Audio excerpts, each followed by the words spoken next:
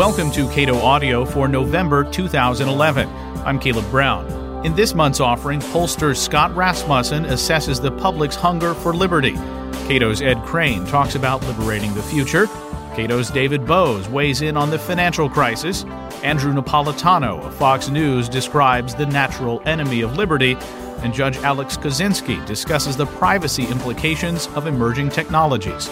First up, this month's Cato Roundtable.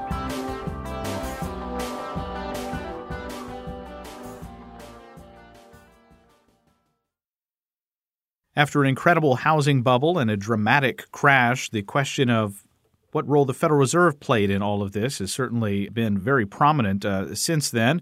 There are many problems, of course, facing the Federal Reserve. Its dual mandate, its attempt to turn its monetary policy into fiscal policy, and some other problems. I'm talking with James A. Dorn, Vice President for Academic Affairs at the Cato Institute and editor of Cato Journal, and Lawrence H. White, an adjunct scholar at the Cato Institute and professor of economics at George Mason University. Gentlemen, welcome. Thank you. Thanks, Caleb. So just to get started, Jim, when we were talking earlier, you were talking about how the Federal Reserve, in terms of where we are now, is attempting to take its traditional role of monetary policy and take its dual mandate of concern for economic performance and inflation and trying to turn it into sort of a triple mandate that is also engaging in some form of fiscal policy. What do you mean by that? Well, the Fed is engaged in credit allocation now, and they've also been buying up toxic assets over the last several years. They've expanded their balance sheet by about $2 trillion, and they hold a lot of mortgage-backed securities and other things on their balance sheet that they never had before. They used to basically hold treasuries. They're also trying to manipulate interest rates by keeping long-run rates lower than they otherwise would be, helping finance the federal government, monetizing the debt, and engaging, therefore, in credit allocation. The interest rate is a relative price. The Fed shouldn't even be involved in determining interest rates. The market should be allowed to determine interest rates. And this latest operation, the twist operation, is going to basically alter the yield curve by depressing long-run interest rates and moving from short-term assets to long-term assets. The Fed shouldn't be involved in this at all. It's distorting, it's underpricing risk, it's underpricing credit by keeping interest rates artificially low, and this creates many distortions in the economy. Lawrence White, take us back to Econ 201 here.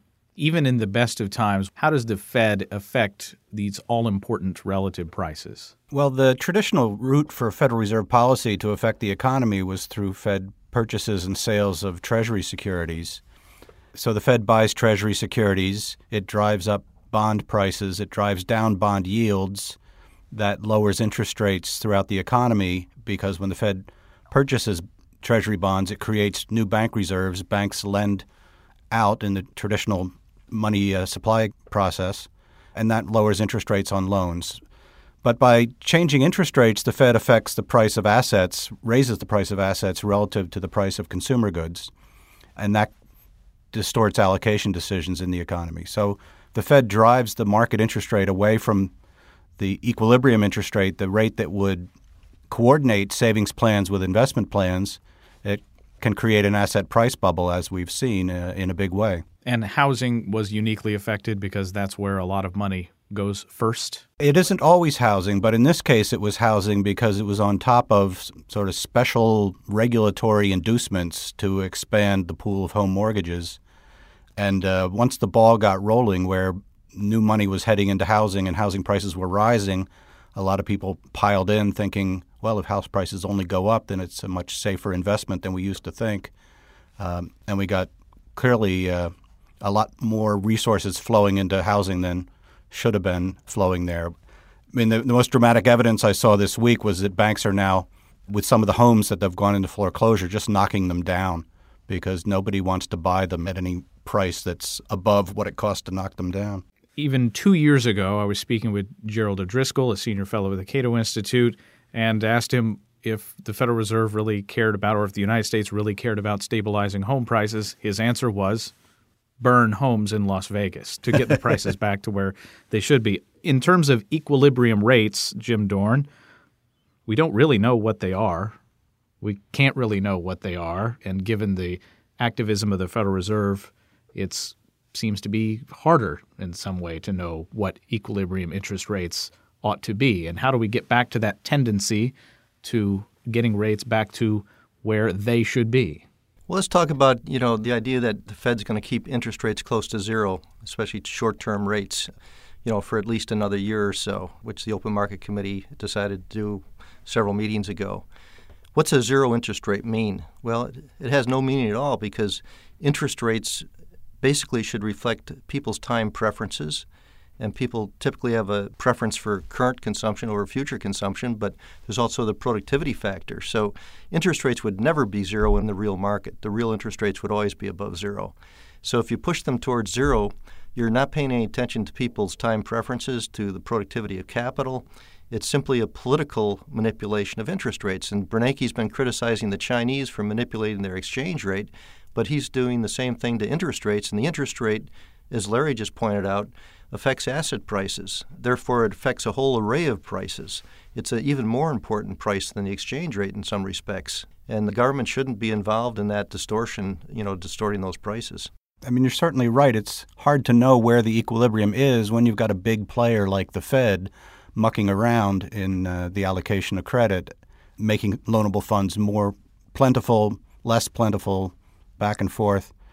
And so talk about a system under which the market can discover where the equilibrium is without distortion. We need to think about institutional change that would remove the Fed from the market. I agree. What we ought to be debating really is the question of rules versus discretion. Right now we have basically a pure fiat money system with discretionary policy. There's little certainty about the future value of money, and the Fed is now talking about greater transparency and more certainty, but they can't even decide on what their objectives should be. Bernanke has criticized the dual mandate. I mean, he does have to obey the law as the chairman of the Fed, but yet his actions have extended the power of the Fed rather dramatically, and we haven't seen any really significant reduction in the unemployment rate, and yet the Fed's expanded its balance sheet tremendously over the last several years. So this idea that somehow printing money will stimulate the economy, you learn in Economics 201 that economic growth is not generated by printing money. They tried that in Zimbabwe. It led to hyperinflation. And Tom Sargent, who just won the Nobel Prize, wrote a brilliant book on hyperinflations. So printing more money is not the answer. It's a structural problem. And yet the Fed is creating even more structural problems by its interventions with interest rates in this twist operation. So I think things are upside down. When the Fed starts deciding which firms need to be bailed out or which segments of the market deserve how many hundreds of billions of dollars right now, it's going way beyond even the dual mandate. As Jim said, it's like a triple mandate. And I think even going beyond any reasonable construction of the Federal Reserve Act.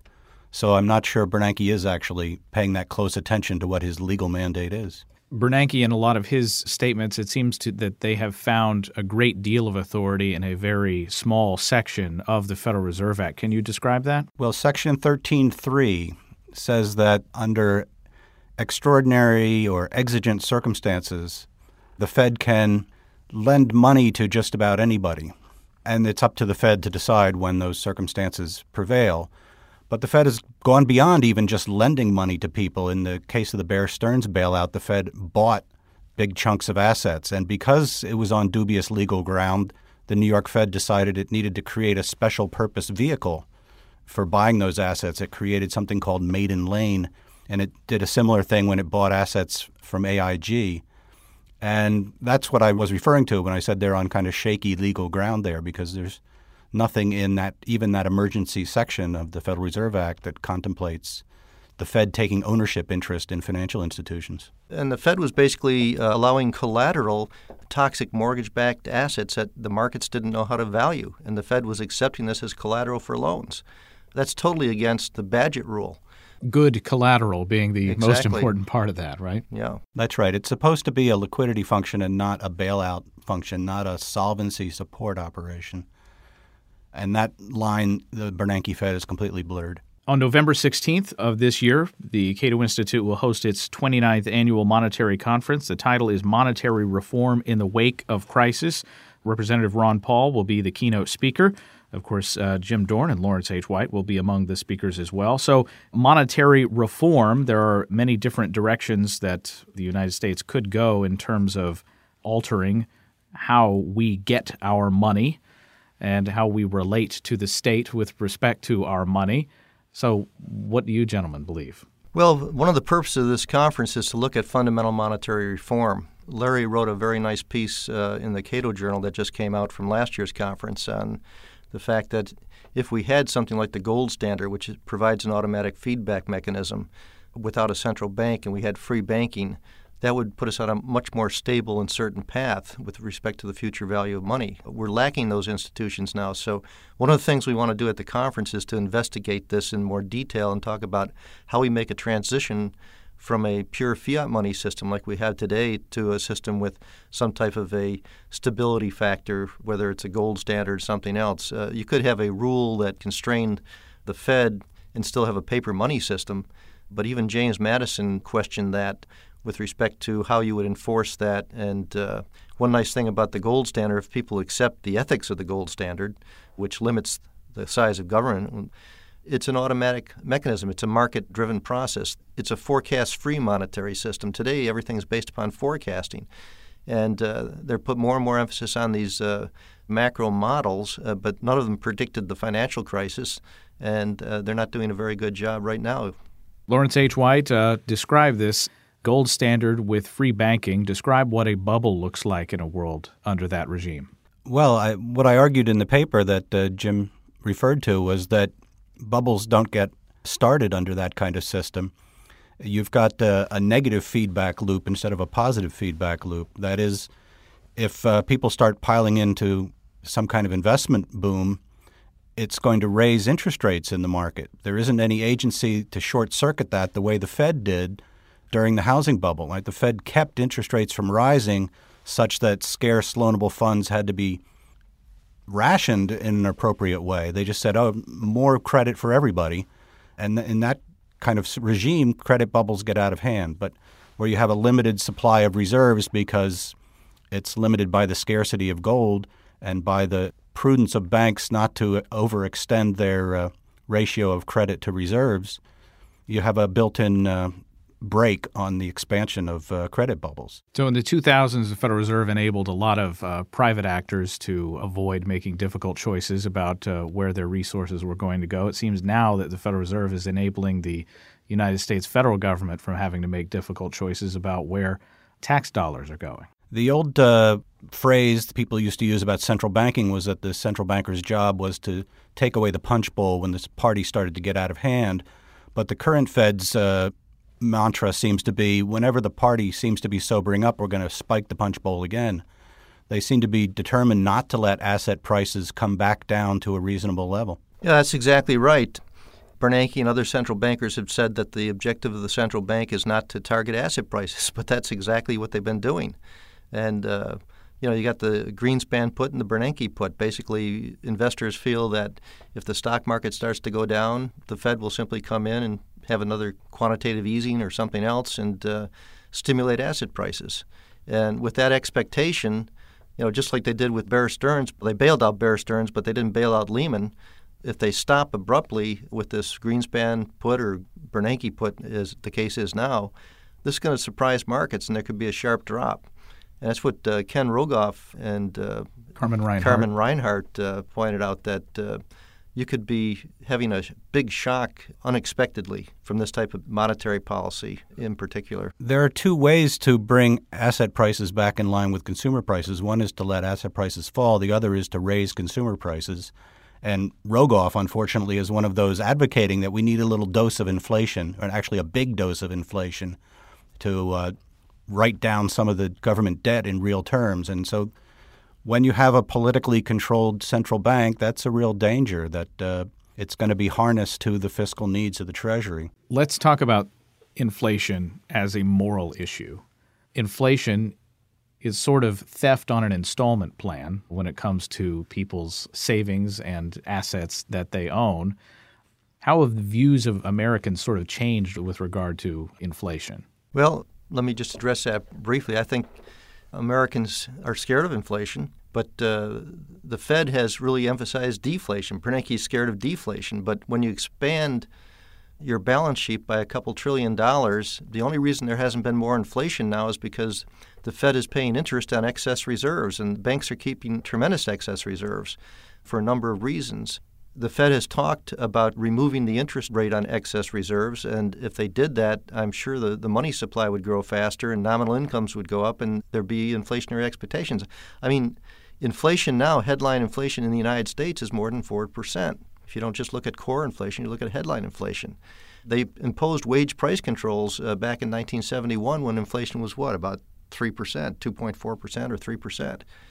So you get inflation rising, you get price controls again, you get even a larger government, and they won't control inflation directly. They'll do it indirectly through wage price controls, and that just suppresses inflation, as we learned during the 70s. Yeah, we've got a mounting fiscal problem, a mounting sovereign debt problem. And Jim referred to Tom Sargent earlier. Sargent wrote a very important piece with Neil Wallace on what he called unpleasant monetarist arithmetic, the basic point of which was, if you get to the point where markets no longer want to buy your debt, then the printing press is going to have to cover the deficit.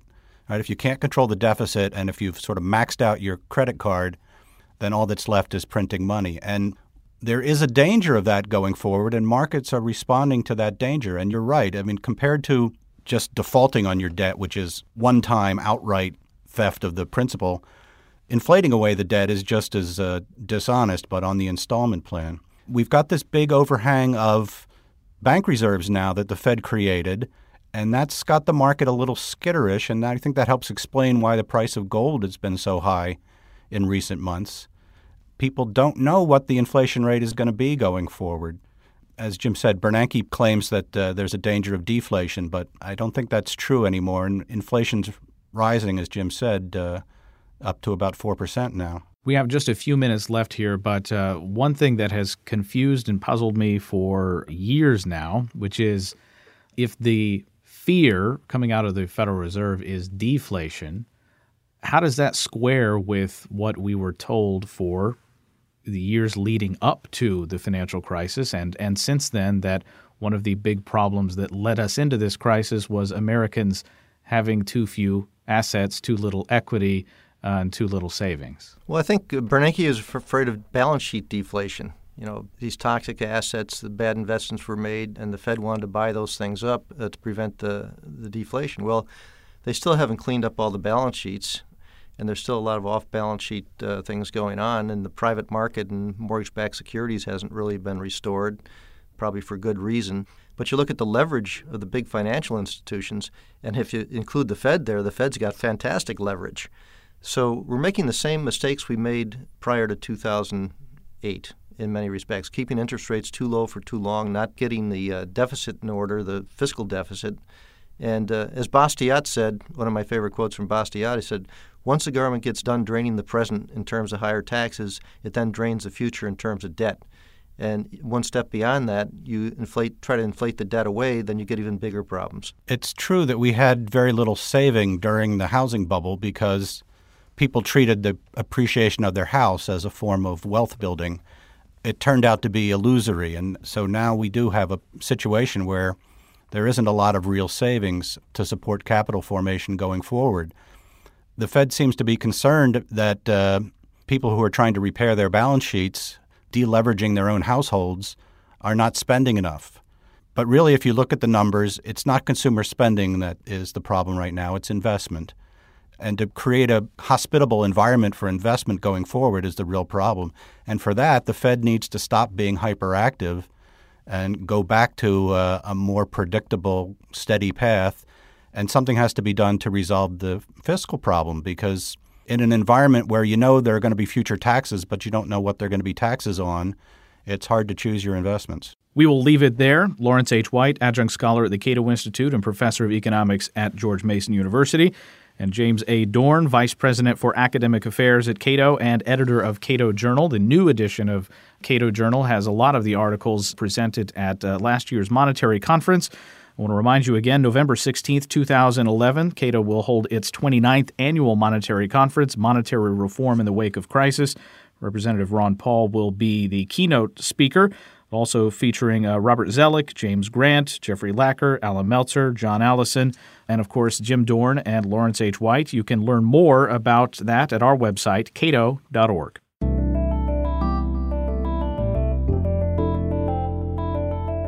If we're all in this together, as many progressives say, what place does liberty have?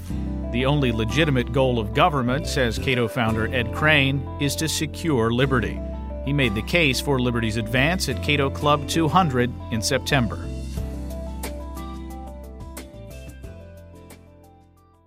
I really think this is Cato's time.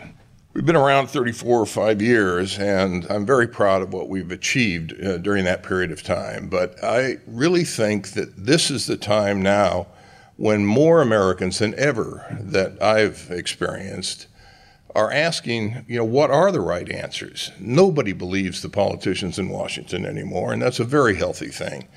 And yet the Cato Institute has been right on monetary policy, we've been right on Social Security, we've been right on tax reform policy, we've been right on foreign policy.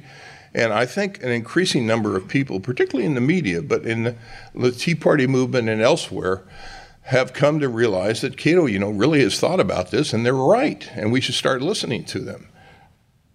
I'm excited that we're at a point in history where people are going to look at the Cato Institute, and that's why I think it's so important that we're expanding when other people are contracting, because this is our time. And you know who else's time it is, and that's Ayn Rand. The Atlas Shrugged is such an incredibly prescient book. But the thing about Rand was that she said that we can have all these individual battles over Social Security, over tax policy or whatever, and we can win them. We can win most of them. But if we don't base them on philosophy, we're going to lose the battle.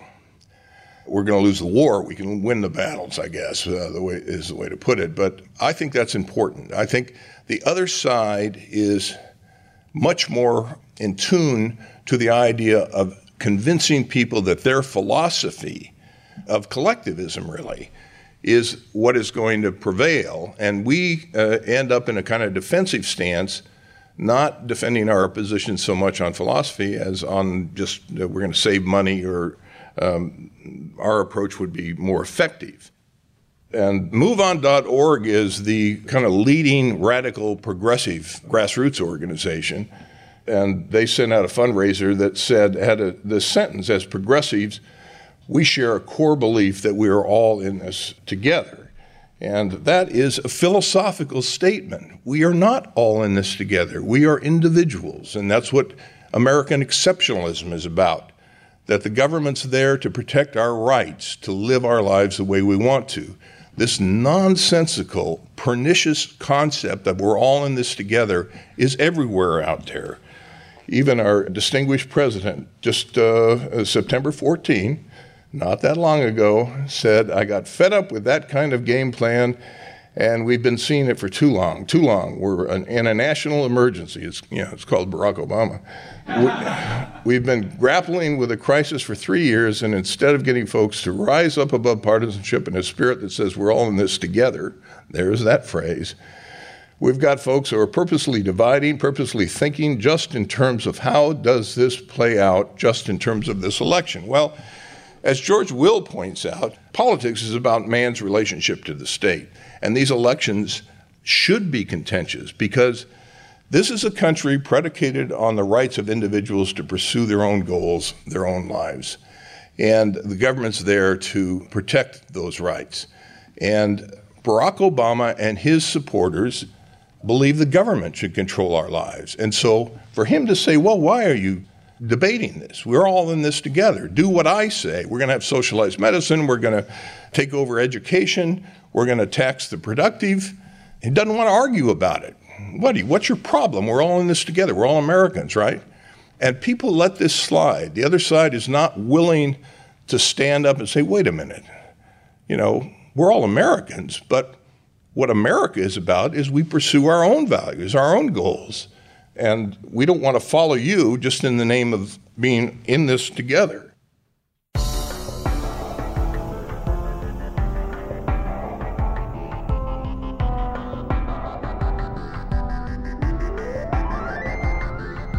Public opinion matters in the fight over taxes and spending. At Cato Club 200 in September, pollster Scott Rasmussen gave a frank assessment of how Americans think about free markets and the importance of the words people use to describe freedom.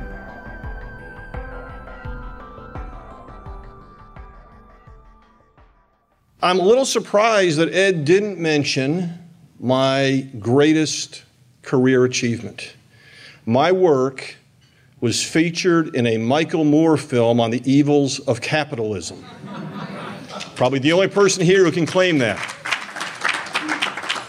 And the reason I mention that is because it's kind of a good kicking off point for some of the things I want to talk about. We did a poll, and we asked people, what's better, capitalism or socialism? 53% picked capitalism. Among people under 30, 1/3 picked capitalism, 1/3 socialism, and 1/3 said, hey, we're under 30. Doesn't matter. Moore took that to say, wow, this is a great talking point. I'm going to put it in a movie. Capitalism is on its dying days. We went and explored with some more polling. And one of the things that we found was that 78% of Americans, 8 out of 10 people, said they preferred a free market economy over a government-managed economy. So I explained this to a friend of mine who's an economist, and he said, well, that shows how stupid the American people are. They don't understand they're the same thing. But what it really showed was that my friend didn't understand public opinion. When Americans today think of capitalism, what they think of is a system where big companies can keep the money when times are good and they get bailed out when times are bad. They think of regulators who make decisions and then walk through a revolving door and get a contract. They think it's a corrupt system of crony capitalism. And we can argue all we want about that's not really fair, that's not what capitalism is, but the fight over that wording is already lost. Capitalism, in many minds, has become a problem. Free markets, competition, very well received. In fact, on any issue, if we ask about a bank or an industry or a company and say, what's better in terms of helping keep costs under control or getting better customer service? What's better, government regulation or more competition? Competition wins every single time. But we tend to forget about the importance of these words and the way you present things in a political environment. You know, think tanks are great, and it's nice that we have a lot of policy experts here, but sooner or later you have to connect with a public. I guess a couple months ago now, we had a debt ceiling debate or debacle, depending on how you want to talk about it. And we had this silly situation going on where we have $100 trillion in unfunded liabilities, and Congress spent 5 months arguing about whether or not to raise the official debt ceiling by $1 or $2 trillion. And as they were doing that, we did an awful lot of polling, and the main discussion point eventually came back down to President Obama saying, you know, we need a balanced approach. Some extra revenue, some spending cuts along the way. And Republicans said, no, we are opposed to tax cuts. And when we polled a choice between those two options, people overwhelmingly went with President Obama's position. But then, if we change the wording just a little bit and said, suppose you had a choice between two candidates, one who backs President Obama's position and wants a balanced approach with higher taxes and some spending cuts, or somebody else who wants to reduce the deficit by spending cuts alone. The person who wanted the spending cuts alone did better. Now, you might say that's the same thing, but the person hearing the question heard in the second phrasing of it a solution. They were trying to figure out how are we going to reduce the deficit, and the answer was with spending cuts alone. When the person was just talking about opposing tax hikes, they were kind of off point. And what happens in our country today is we have a great belief in individual rights. People think that we have inalienable rights. They think the government can't take things away from them, but they don't see any connection to how belief in those rights and in freedoms provides solutions for society. And it's filling that gap that's going to be one of the challenges we have to face in the coming years. Now, you know, I could go through and look at your agenda. You got some great workshops, and I can give you all kinds of numbers to show you that the Ed Crane vision of the world is enormously popular. You're talking about education tomorrow. 73% of Americans believe that we're not getting a good return on our $700 billion investment in education.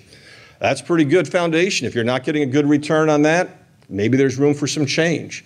People don't think at the college level that we should be providing funding for kids who want to go to Yale or to Harvard or to other schools.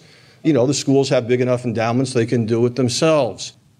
There is some belief that we should help the poor, but it's only to a modest level to help them get into perhaps a community college or something. So yeah, there's some good things in that. You look at the Afghanistan discussion you're going to have. Most Americans say it's time to bring troops home. That includes 40% of Republicans today. When you talk about health care, you know what? 81% of Americans believe it's going to cost more than projected. Most believe it's going to increase the deficit, increase the cost of health care. It's going to hurt the quality of care, and that's why most people want it repealed. But if we just talk about those things in a logical sense, it doesn't really do any good, because that's not the way public opinion forms in this country. If you can picture a river and you get a heavy rainstorm, on the surface of the river, there's a lot of raindrops, a lot of turmoil and splashing around. But if you go down a foot or two beneath the surface, there's a strong current that moves on and you don't even know it's raining out. What happens in America is that current underneath the surface moves for a few decades. Public opinion is always ahead of the politicians on almost every major change in American history. And so you need to look at where those currents are and see what's going to happen. We were all brought up to believe there was a shot heard around the world in 1775 that sparked the revolution. But in reality, we know that for decades before that, colonists began to think of themselves as different from the mother country. And we had the Stamp Act and that unpleasantness in the Boston Harbor and all kinds of other situations that sparked a revolution. But the ideas had been building for a long time. And it's important to note, Thomas Jefferson didn't write the Declaration to inspire the revolution. The war started 15 months ahead of time. He encapsulated what people were talking about around him.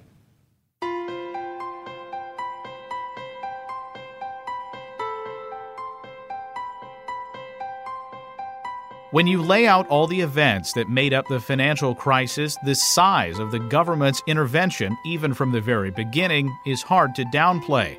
Cato Executive Vice President David Boaz laid out the larger lesson of the financial crisis at Cato Club 200 in September.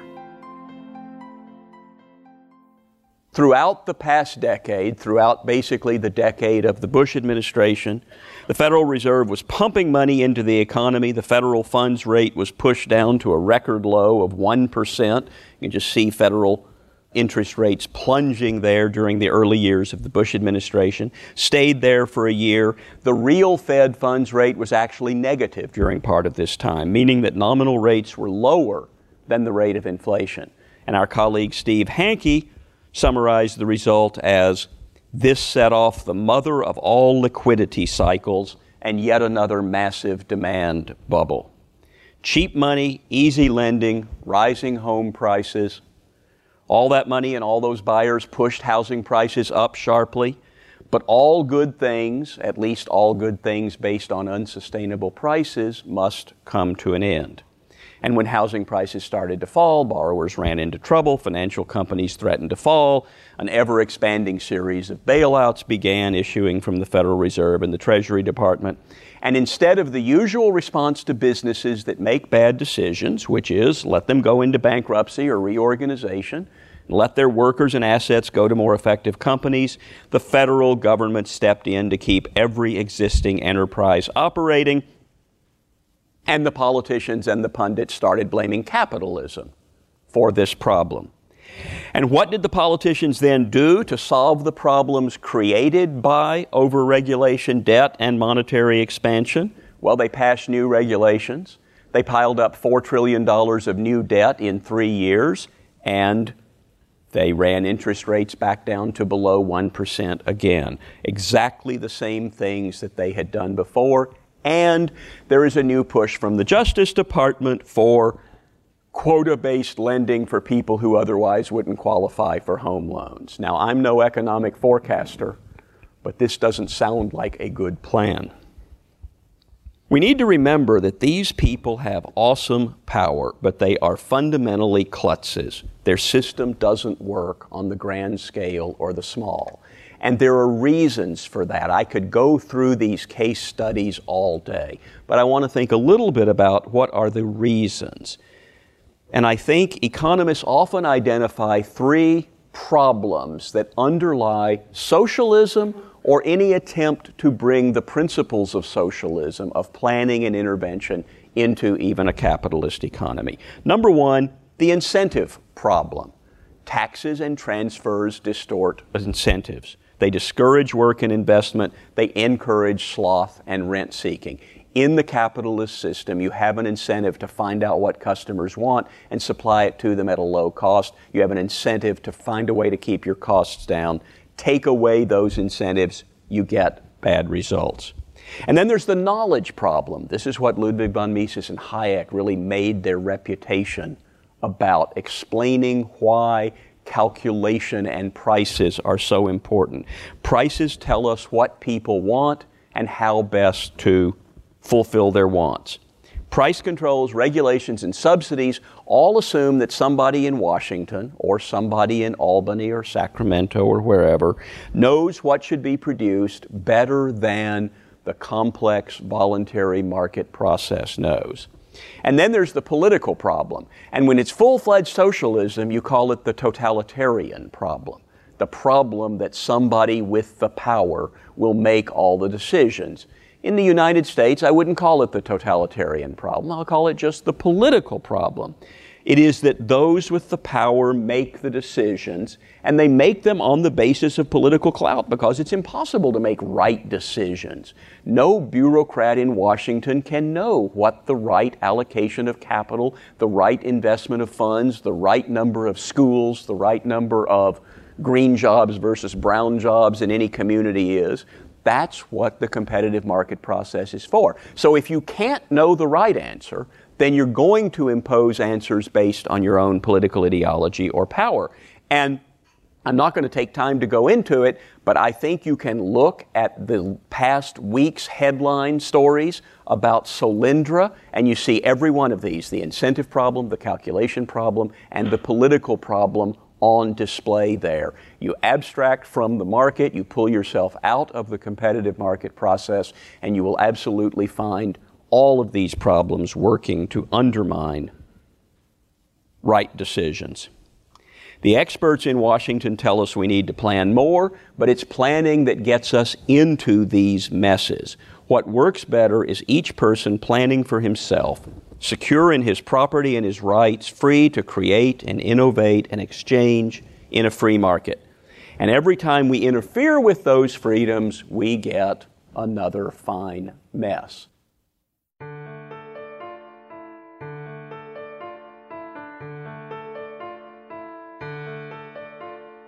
The natural enemy of liberty is unrestrained government power. Fox News broadcaster and former judge Andrew Napolitano talked about some recent history of liberty and its enemies at Cato Club 200 in September. Okay, it's the War of 1812. The British are trying to take the country back again, and they are marching through the town of Upper Marlborough, Maryland. And when they're in this town of Upper Marlborough, Maryland, British troops capture 6 residents from the town and hold them as hostages, and basically say to the town governing board, disband your militia, because the Brits were fighting militias, local militias. Disband your militia, or we will execute these hostages. Whereupon John Hodges, who was the chairman of the town governing authority, went unarmed to the British captain and said, we've just captured 4 of your soldiers. How about if we make a trade? We'll give you back your 4 soldiers, you give us back our 6 town people. The British captain said, fine. The 4 British soldiers went back to their colleagues. The 6 unharmed hostages went back to town. The war was over. The British lost. The British went home. The Americans won. There was a big parade. There were parades all over the country. There was an enormous parade in Upper Marlborough, Madison, in honor of Mayor Hodges because of what he had just done. At the end of the parade, he was met by 2 federal marshals who handed him an indictment that had been handed down against him for treason, providing aid and comfort to the enemy in wartime by returning the 4 British soldiers. Now, let's see, it's 1812. Whose Justice Department did this? The guy who wrote the Constitution, James Madison. This story actually has a happy and bizarre ending because Mayor Hodges is tried. And there's really not much of an issue to try. He's not going to deny that he negotiated the exchange. It was public knowledge. He was lauded at a parade. Everybody knew that he had saved the hostages. It wasn't really a factual issue for the jury. It was a legal issue. And the legal issue was, did this exchange of prisoners constitute treason under the Constitution? And the federal judge, who was a Federalist who had been appointed by John Adams, said to the jury, I'm telling you, members of the jury, as a matter of law, you must convict the mayor. I'm telling you, under the law, this constitutes treason. Now go into that room in the basement of the building and deliberate.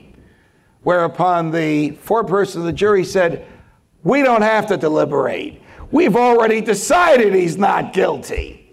Everybody erupts in the courtroom. The mayor is set free. This is actually the first recorded case, United States versus Hodges in American history, of jury nullification, in which the jury decided it doesn't matter if he did what the government said he did. He shouldn't have been prosecuted, and in our view, it does not constitute a violation of the law.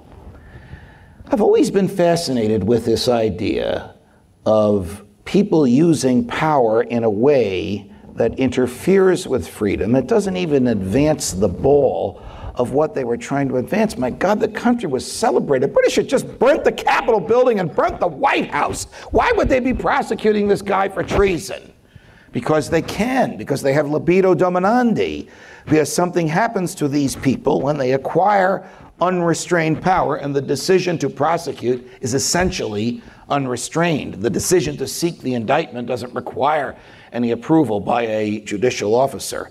And of course, if you have Federalists versus Anti-Federalists, if you have progressives versus libertarians, and the judge happens to be one of yours, then you have a better shot if you are running the Justice Department at getting the conviction put through. I'm going to fast forward a little bit to what happened after 9/11. A lot of you have probably heard me criticize the Patriot Act. Patriot Act, of course, brought us 360 degrees back to agents writing their own search warrants. We fought a revolution in large measure because of the writs of assistance, because British soldiers could enter your home without a search warrant, but with a piece of paper that they wrote. As you know, the Patriot Act authorizes federal agents to do the same. It authorizes them to go to your doctor, your lawyer, your banker, your grocer, your hospital, your HMO, your computer server, and serve a piece of paper in which they have authorized themselves to seek this information. Those things are called national security letters, just like the British ones were called writs of assistance. They are the same thing. They are self-written search warrants in which an agent of the executive branch, uninterfered with by the judicial branch, as the Fourth Amendment requires, authorizes himself or herself to enter upon private premises and obtain information that one would expect would be retained as private. Before the Patriot Act, if the government wanted your computer records or your banking records, it would serve notice on you that it was going to get them. They're not in your hands. You can't destroy them.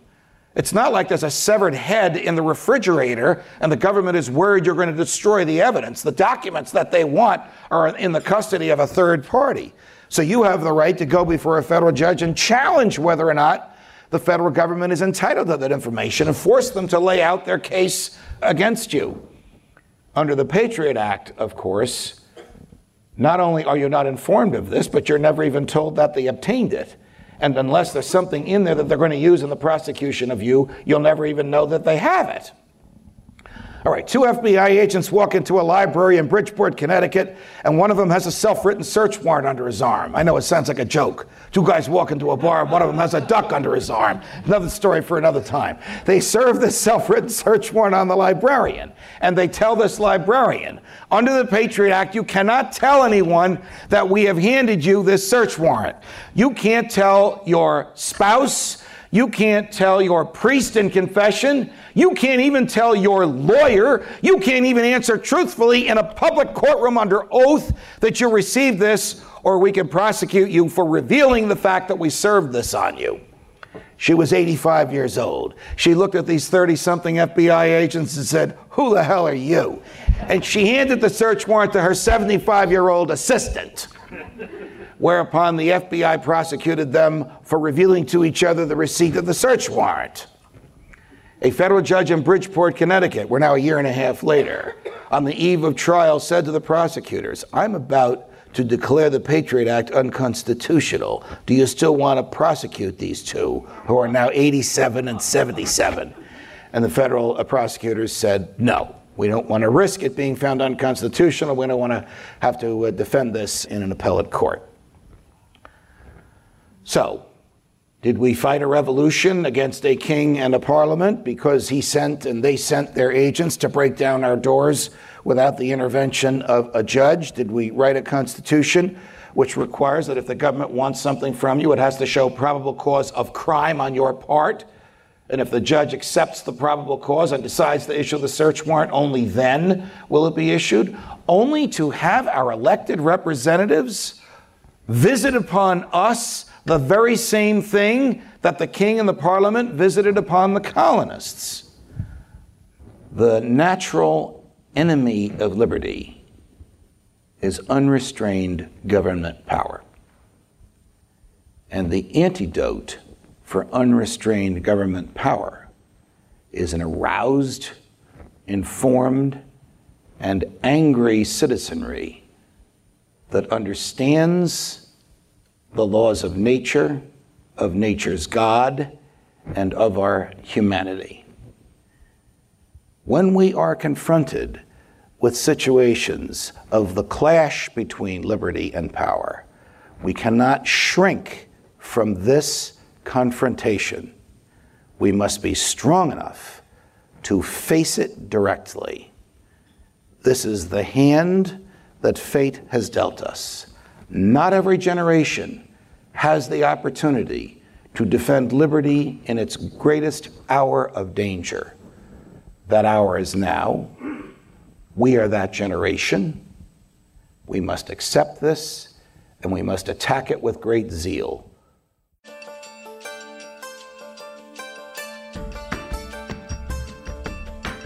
Emerging technologies are almost always disruptive in some ways, but norms emerge and rules are established. But modern technology also has implications for how courts interpret our rights. Alex Kozinski, Chief Judge of the United States Court of Appeals for the Ninth Circuit, spoke about privacy and technology at Cato's Constitution Day event held in September. I want to talk to you a little bit about privacy today, and we've been trying to protect our privacy ever since Adam went off looking for a fig leaf. But according to conventional wisdom, technology has made us care less and less about it. And it's easy to see how someone might get the idea. We trade our privacy for convenience in small ways every day. When I drove to the airport earlier this week, I hooked up my GPS just because it made it a lot easier to make sure I wouldn't get lost. And at the airport, I overheard somebody who just couldn't wait to tell everyone around, the person on the phone, everybody who was listening, how he was recovering from his recent vasectomy. And you've seen any episode of 24, you know that we probably all get captured on a piece of security footage when we walk into the hotel or when are staying. And almost no one here would be surprised to find photos of himself on Facebook or above the law after a night out, especially in the company of a well-known judicial super hottie. I see some of you tweeting right now about it. Technology has undoubtedly made it easier for others to figure out what's going on in our lives. And that means it's easier for the government to do the same thing. Take cell phones. Almost 90% of Americans own them, and I'd be surprised if there's anyone here who doesn't have a cell phone. Probably be easier if I asked people to raise their hands if you have more than one cell phone. I think I'd get more hands. Yeah, there we go. But how often do you consider that they can be used to pinpoint exactly where you are at all times? If you have a smartphone with a camera, then the phone will encode your location every time you take a picture. So let's say you visit the grandkids and take a bunch of incredibly cute photos, and you're so proud of them, you decide to put them online where a bunch of creeps can view them. At that point, you've not only given them the picture of the kids, but if they go into the metadata, they can find out exactly where they live by finding the GPS information. But now let's say you've got an older dumb phone like I do. Your carrier still knows where you are and where you've been. This is because your phone constantly announces your location by pinging the nearest cell tower. And this phone company can also get your location by pinging your phone. Picks up a phone number and says, where is this phone? And can ping you and find out. Now, between September 2008 and October 2009, Sprint Nextel pinged its customers on behalf of the police, on behalf of law enforcement, more than 8 million times. It sold the service.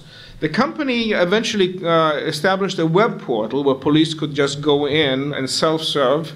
They would put in the phone number of a Nextel customer and be able to ping it and find out where that person is.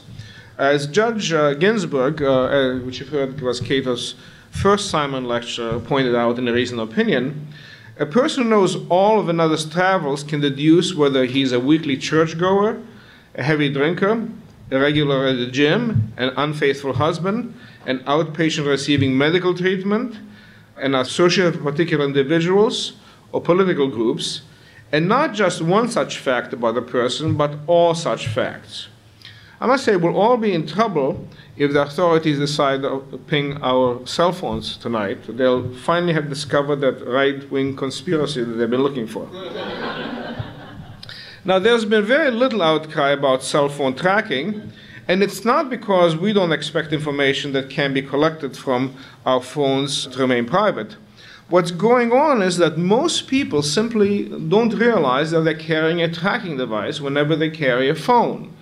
Judge Sloviter made exactly this point in a recent Third Circuit opinion. She said, "It is unlikely that cell phone customers are aware that cell phone providers collect and store historical location information. Therefore, when a cell phone user makes a call, there's no indication to the user that he's making a call, that making the call will also locate the caller. When a cell phone user receives a call, he hasn't voluntarily exposed anything at all." This is the case, of course, with every time we buy products that transmit information about us without giving us fair warning, like a pair of underwear from Walmart. A Wall Street Journal recently reported that the superstore plans to start attaching small, trackable RFID, or RFID tags, to individual pieces of clothing in order to keep tabs on the company's inventory. One county in California has already started implanting RFID chips in school uniforms to track preschoolers. They are in credit cards, passports, and even some ticket stubs. Soon they'll be in all customer loyalty cards and driver's licenses, and so we'll be transmitting a treasure trove of information every time we walk into a store or drive down the highway. Smart electrical meters are another worry. In 2009, the federal government invested billions of dollars to develop a smart grid that will provide detailed information about home energy consumption. Like cell phones and RFID chips, the technology transmits a large cache of personal information about activities within the home. So what can we conclude from all of this? I think it's fair to say that privacy is not dead as an ideal. People still crave it and expect it, despite the inroads made by technology. In many ways, people expect more privacy as a result of technology and feel resentful and angry when they learn that technology has betrayed them. At the same time, it's clear that people are willing to trade quite a bit of privacy for a little bit of convenience.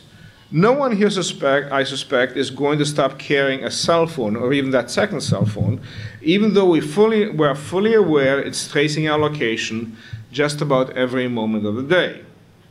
Now, the government is perfectly happy to take advantage of our devil's bargain by dipping into available stores of information about us, and it will also create databases of its own to keep track of our movements and habits in an effort to solve past crimes and deter future crimes.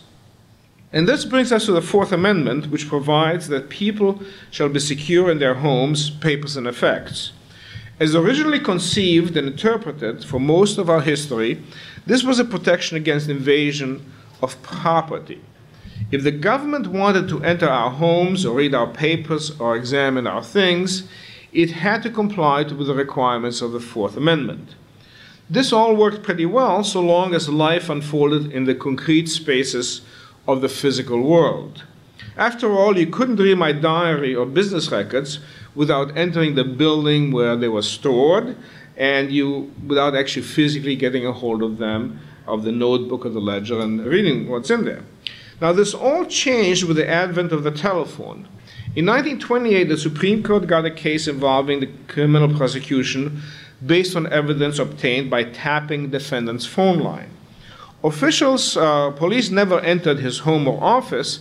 Instead, they climbed the telephone pole in front of the house and just tapped the lines. The Supreme Court made short work of the case. The police didn't commit a trespass on the defendant's property and thus did not invade any interest protected by the Fourth Amendment. Now, this didn't sit well with Justice Brandeis, who almost 40 years earlier had co-authored a highly influential article in the Harvard Law Review entitled "The Right to Privacy." It continues to be one of the most frequently cited law review articles of all time. Now, Justice Brandeis dissented in Olmstead, the wiretapping case. He argued that the police had violated defendant's right to privacy by listening to his private phone conversation. In effect, Brandeis was urging the Supreme Court to jettison static concepts of property rights as a benchmark for the Fourth Amendment. Instead, he argued the Fourth Amendment protects the right to be left alone. Under his view, the Fourth Amendment didn't stop at the front door of our houses or businesses, nor was it limited to gaining physical access to the content of communications.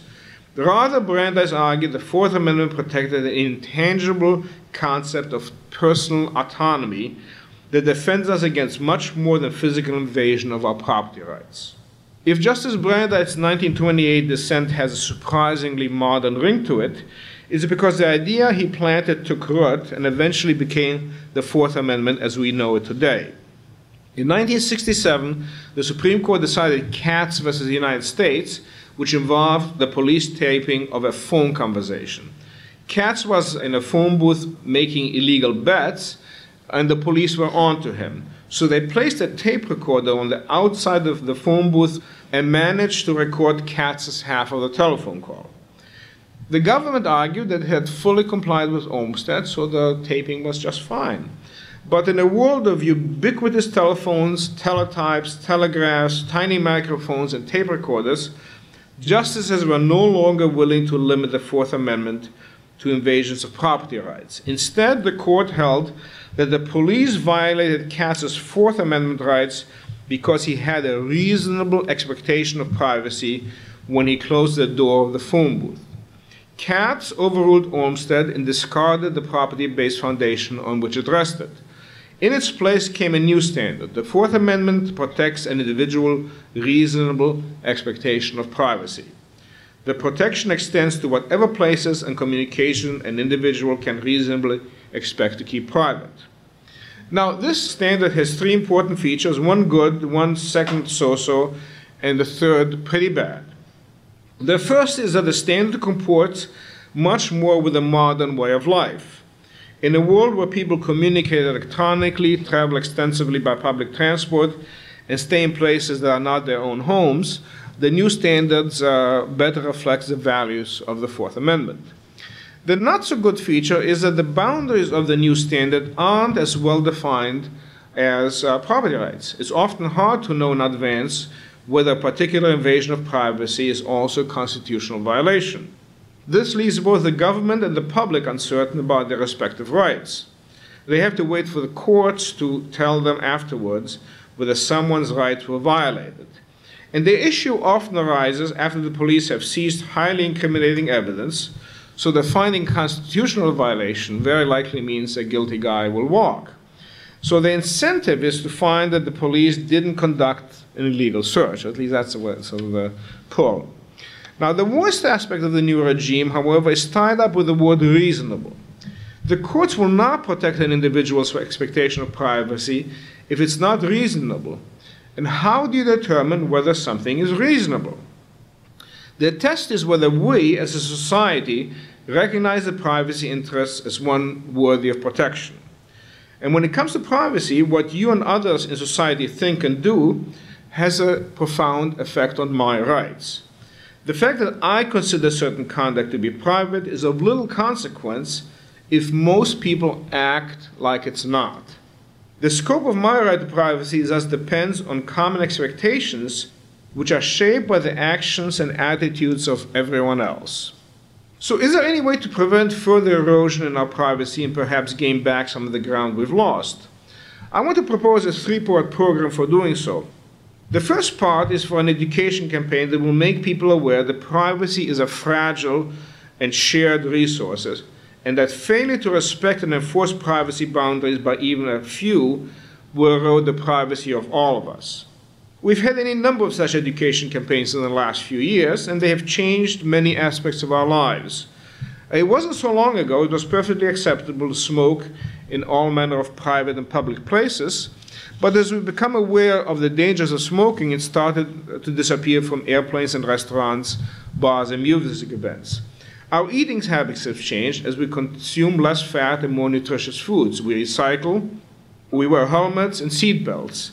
Some of these changes have come about as a result of legislation, but the legislation itself was the result of changing perceptions and attitudes. Now, I propose that everyone listening to my remarks and those who will read them in the future in the printed form make an effort to object to behavior that erodes privacy and help educate others to its dangers. I've made it my mission to start staring at people who talk loudly on their cell phones in public.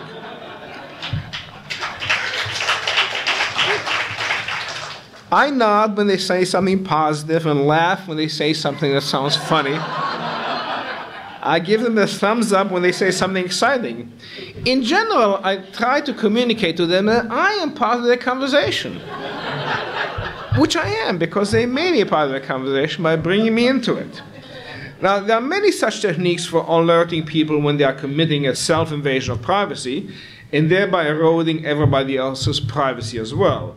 Leave a message on somebody's Facebook wall, object to obnoxious blog posts, and let people know why you are doing it. Not that you object to the content, but you object to the fact that it is eroding all of our privacy rights. Spread the word and let people know that this kind of behavior is destructive and will only make it easier for the government to spy on all of us. Now, the second step involves the government. We give up much by way of privacy, especially in dealing with electronic devices, because we're simply not aware of the privacy implications of much of the technology we use. Who really understood when we first started using cell phones that we're really carrying tracking devices and that every step we went from the minute we got a cell phone was recorded somewhere in a phone company's database and can be retrieved by the government? Or who knew about the ability to track our movements in the internet when we first started web surfing? Or about GPS metadata and photographs? Or about the fact that the RFID embedded on our FasTrak device, right? You get a FasTrak device because you don't have to stop at a toll booth. Well, that RFID can be read in all sorts of places, in all sorts of intersections, and the government is putting in RFID readers all over the place. So if you have a FasTrak device, you are pinging not just a toll booth, but whenever the government wants to know where you are. Many electronic devices, from smartphones and FasTraks to internet browsers and electric meters, have huge privacy implications that we know very little about. We're often sold on the convenience and ease of using them, but are told nothing about what we're giving up by way of privacy by embracing the new technology. But it's much harder to give up technology once you've started using it, it's become part of your life, and then you find out, oh, wait a minute, I'm carrying a tracking device. The time to learn about the privacy implications is at the time we first start adopting it. Now, I'm always reluctant to suggest more government regulation, and it's really very rare for me to do so. I believe there is an important value in having individuals make informed decisions, and I think the government can help by adopting standards for how breaches of privacy are to be disclosed, and mandating the disclosures in an easily accessible way before the new device is bought and put into use by us. Doing so will not only help us make informed choices, it'll also set up a competition among manufacturers to give us devices that eliminate or minimize the privacy implications. Currently, there is no such incentive. Finally, the courts must take a far more realistic view of what is a reasonable expectation of privacy. Right now, the standard mode of analysis is that if you knowingly expose information to third parties, you can have no reasonable expectation of privacy. So if you have a pile of cash and hide it in your mattress, it's private and the government needs probable cause and probably a warrant in order to get into your house and open up your mattress to find out how much money you have. But if you deposit the money with a bank, you have no constitutional right to have the information kept private. That's because you disclosed it to the bank. Or if the phone company keeps records of calls you made and received, then you have knowingly disclosed to a third party whom you are calling. How? By dialing the phone number. And that information is not protected by the Fourth Amendment. Fortunately, I think it's not too late to turn back the clock on the privacy implications of most modern technology. The Supreme Court expressed itself willing to listen in the Quan case from last term, where Justice Kennedy's opinion cautioned that the court must proceed with care when considering the whole concept of privacy expectations in communications made on electronic equipment. The judiciary risks error by elaborating too fully on the Fourth Amendment implications of emerging technology before its role in society has become clear. So the Supreme Court will listen, but we must do our share by becoming aware of the privacy implications of many of the things we do, and by starting to impose a measure of discipline in ourselves and those around us to ensure that the idea of a reasonable expectation of privacy retains some real meaning.